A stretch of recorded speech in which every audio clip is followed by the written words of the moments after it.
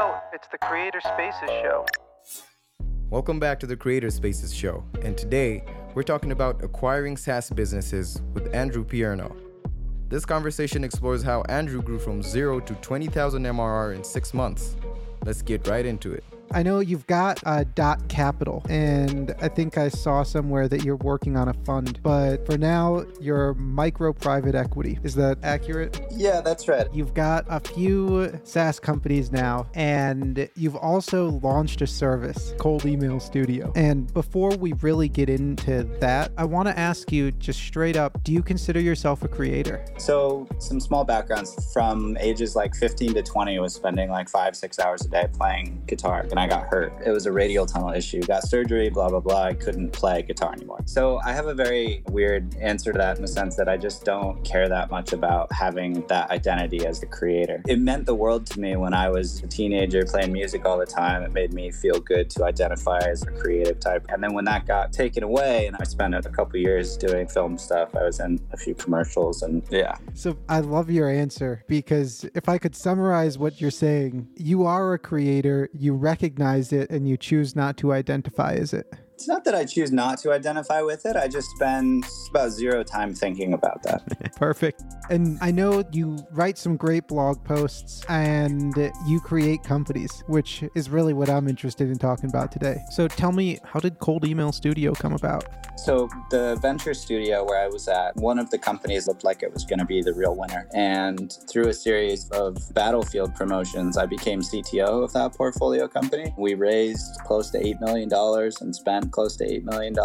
And I wrote it all the way up and all the way down till it was just me. And then basically November of last year was when we just said, okay, we're going to go sell off the assets for it. And so basically the paycheck stopped coming. And I was like, shit, man, I got a mortgage. I need to go figure something out. So your paycheck stopped and you started a service business. Yeah. And I didn't put much thought into it. This was like swing number 44 for me or whatever. I've launched a ton of things, mostly software. And this one, I was feeling burnt out because the company out of the studio was a hardcore computer vision product. So when I was scrolling through my Notion doc, I think I landed on it, honestly, because I just didn't feel like writing any code. That's how I got into services originally. And then I realized, oh, if I can make this a service, especially in B2B, there's almost always software you can build afterwards. That's right. What I will say, though, is the whole kind of service business angle and Cold Email Studio is that service revenue is just such a new concept to me that you could start something, sell higher dollar volume, and actually get real cash flow to pay real people to do real human labor very quickly. It was remarkable how quickly that one came together. I think part of it was the message I reached out to for a particular market segment at a particular moment in time happened to work. I don't know. I feel like it was just lucky. I've taken the same steps many different times, many different products, many different market segments, and never had all three of those, right message, right person, right time, come together so quickly. But I think that's the power of productized services and why I'm an advocate for starting there and then building the software later. It's much quicker to revenue. Yeah. Just the number of tools you can build to scale a cold email service on its own. There's at least half a dozen companies doing tens of millions a year on that stack.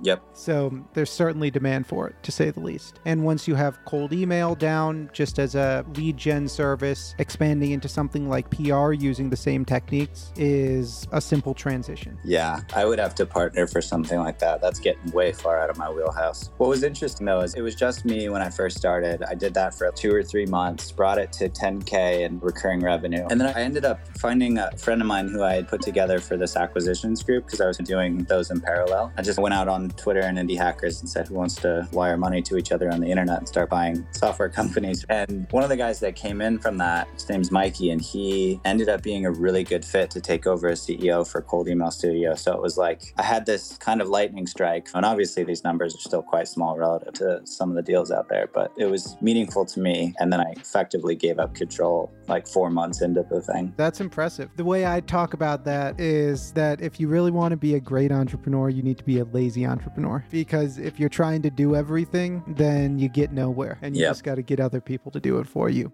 Andrew launched 44 software projects, but most of them didn't work out. Then, the one that he didn't put too much thought into and stumbled upon a while later became the most lucrative. And he credits all of its initial success to the timing. Right message, right person, right time. But he foresaw that in order to grow faster, he'll need to build a team. He shared this online and found people interested enough to join in. That spread the workload and enabled faster growth. Never underestimate the power of delegation. But what's next from there? Now, you're saying when you started acquiring companies just with these random people online, is that XOXO? That's right. But initially, a part of me was like, listen, this is to the partners group. None of us know each other. We all are interested in this space. Worst case scenario is because there's 4 of us, we lose 75% less cash if this doesn't work out. And everyone's, yeah, that sounds great. So it was totally like a risk mitigation strategy, not like this grand vision of a next generation private equity firm. But I think 5-6 months into this thing, we're looking at it, and remarkably, everybody in that group is pretty great. It became clear to us after we did 3 together that eventually we were going to run out of our own capital. And the next move is to go raise a fund and see if we can do this with other people's money as well as our own. I love it. So I saw on the site that you guys are looking for a junior CEO now. Is that accurate? So I can give you the behind the scenes, since this is that's what we're here for, right? I wouldn't say it's a bait and switch, but I think the level of people that would apply to that position are very different than somebody that would do a kind of small entry-level position or a paid internship. So I've gotten a lot of really great resumes in front of everybody because of the positioning of a job title. You called yourself somebody that's adept at positioning. You can appreciate how much better of a position that title is on a resume than ops manager. Yeah, junior ops manager or something. I love it. And so it's working then? You're getting the kind of people you want in? Yeah, we are. It's just really hungry younger entrepreneurs are looking for the ability to really just have access to that kind of responsibility, right? And I'm a big fan of just making a decision quickly if it's non-catastrophic. And so the thinking is that we could get really high quality people by positioning that job as a junior CEO. And functionally it would be, right? And they might not have as much control over the finances perhaps, but functionally it would be like, how do we grow this company? Wrestling with those kinds of questions is what that role is intended for. And letting somebody have an idea and go prove it out with data, I just feel like there's very little downside to letting somebody that hasn't done it before, that's really ambitious and wants to give it a shot, go give it a shot, prove themselves. Especially with that sort of service, it's a very clear value proposition. And you know that if they just put their pedal on the gas, they cold called 100 people every day and did nothing else, the company would grow. Oh, yeah. And I think that's a really good place to be at. Exactly. I think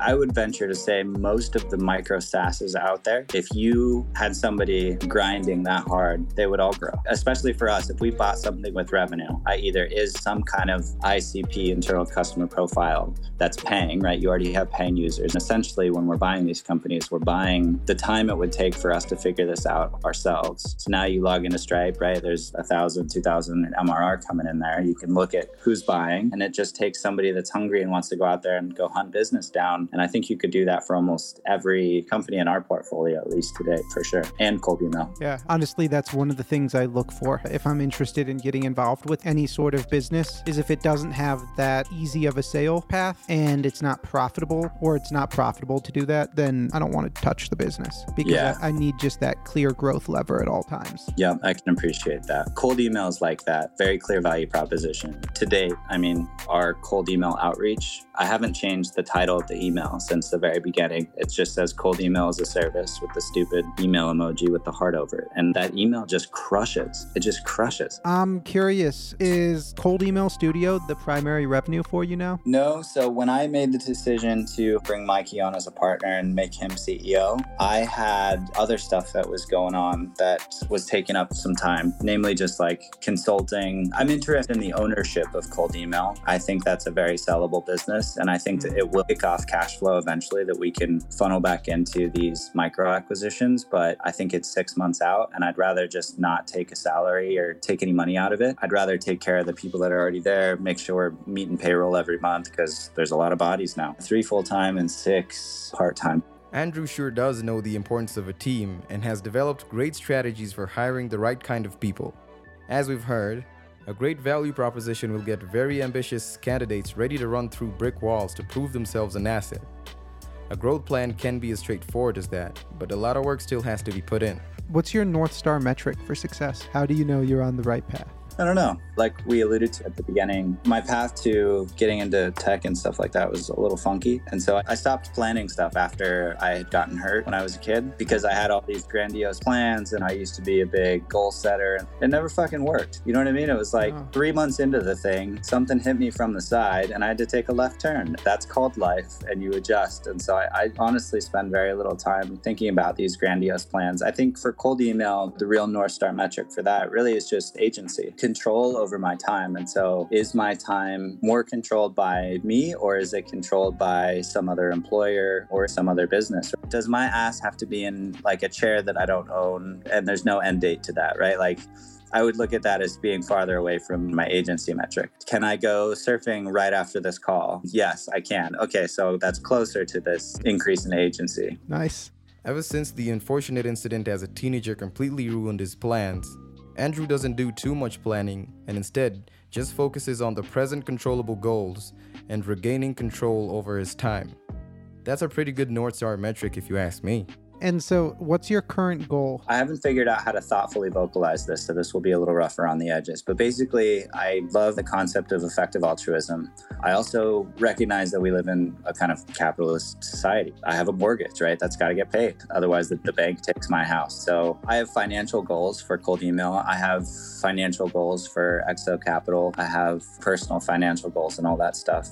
But yeah, I don't know. It's a good question. I'm interested in your answer because it seems like at this point, you're really looking to find investments, either time or money that you can make that increase your optionality in revenue. Yes, I am trying to maximize my optionality for sure. I'm also trying to diversify revenue streams. I think broadly, like I'm stealing this from somebody, a quick quote in the context of meditation, which will sound odd in a second, but he was like, let's get you rich first and then you can go have this like spiritual reawakening. And I think that's a really pragmatic Machiavellian view of how the world really works. And so I have to take a job that I don't want to be able to live. And so that is goal number one, to get out of there. But like I said at the top, I do eventually want to take those huge baseball swings that could affect humanity, but I can't justify doing that if I can't take care of myself and my people first. I personally don't have the headspace to think about saving humanity when I'm still thinking about like the Whole Foods bill. Totally.